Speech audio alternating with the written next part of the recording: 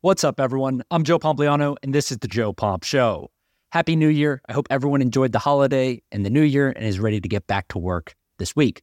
I have a lot of exciting things coming up over the next few months, so stay tuned. I'm really excited to share some of this stuff with you guys going forward.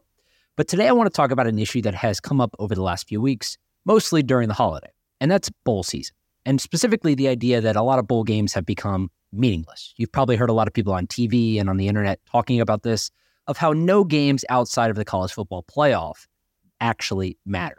But today, I'm going to talk you through the details, including the money and business behind this and why these games aren't going anywhere. So let's start with the obvious. College football has changed a lot over the last several years. We used to have the BCS. It was essentially a computer formula that determined the national championship game.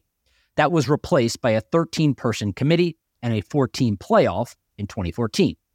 The NCAA later approved a name, image, and likeness policy, allowing student athletes for the first time ever to monetize their NIL. And the transfer portal now allows all athletes a one-time transfer without a one-year penalty. This is the transfer portal that all of you have heard about. Now, these decisions have been praised by the pro-player college football fan base, myself included. I mean, it makes sense. Why should coaches be allowed to freely move schools for more money while severely underpaid talent, the players, have to sit out a year when transferring?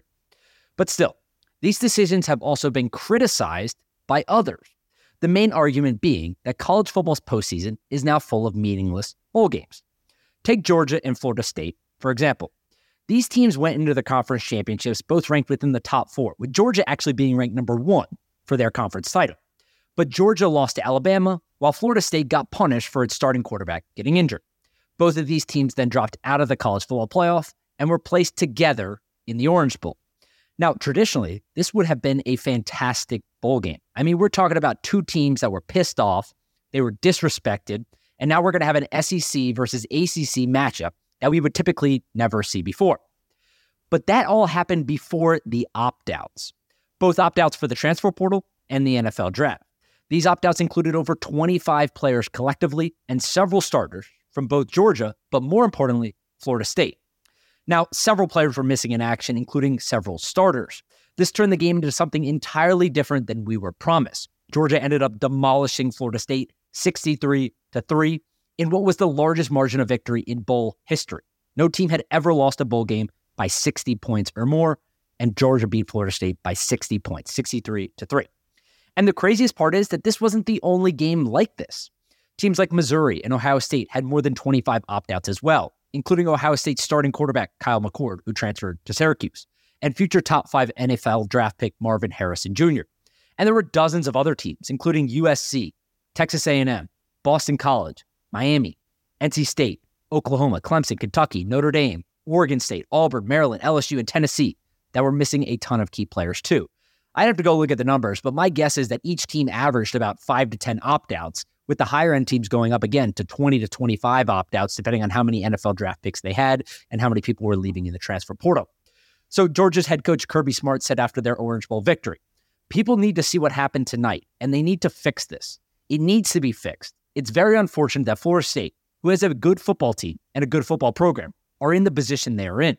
It's unfortunate for those kids on the sideline that had to play in the game, that didn't have their full arsenal, and it affected the game 100%.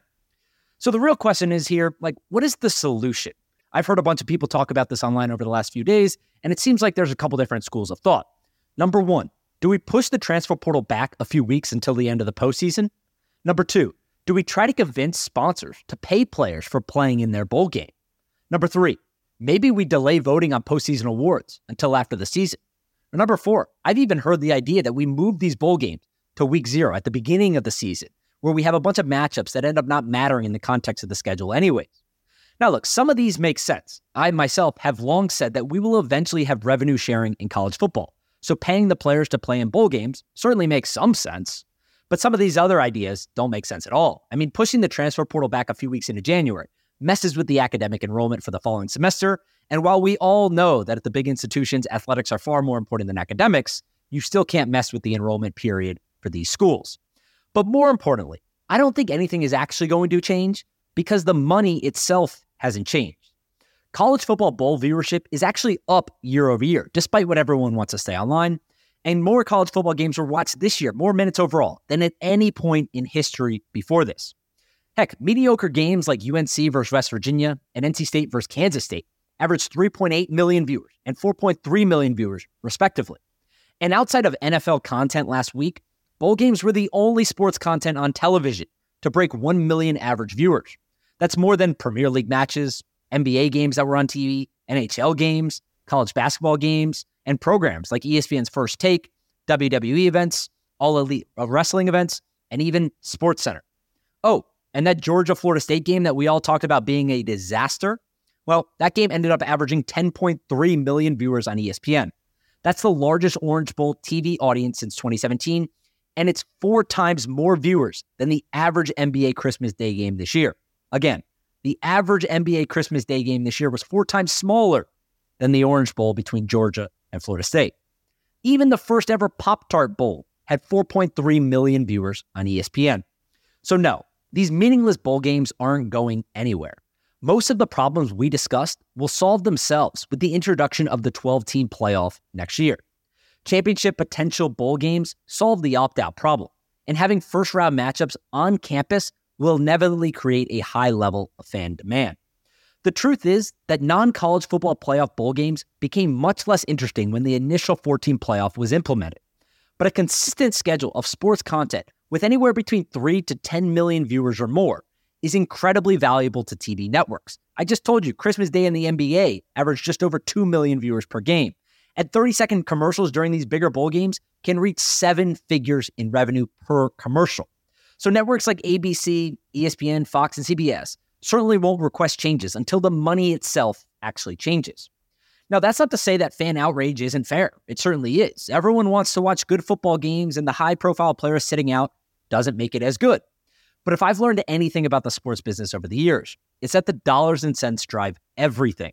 And a potential $2.2 billion annual media rights package, double the current rate for the expanded playoff next year, is more than enough reason for things to stay exactly how they are today.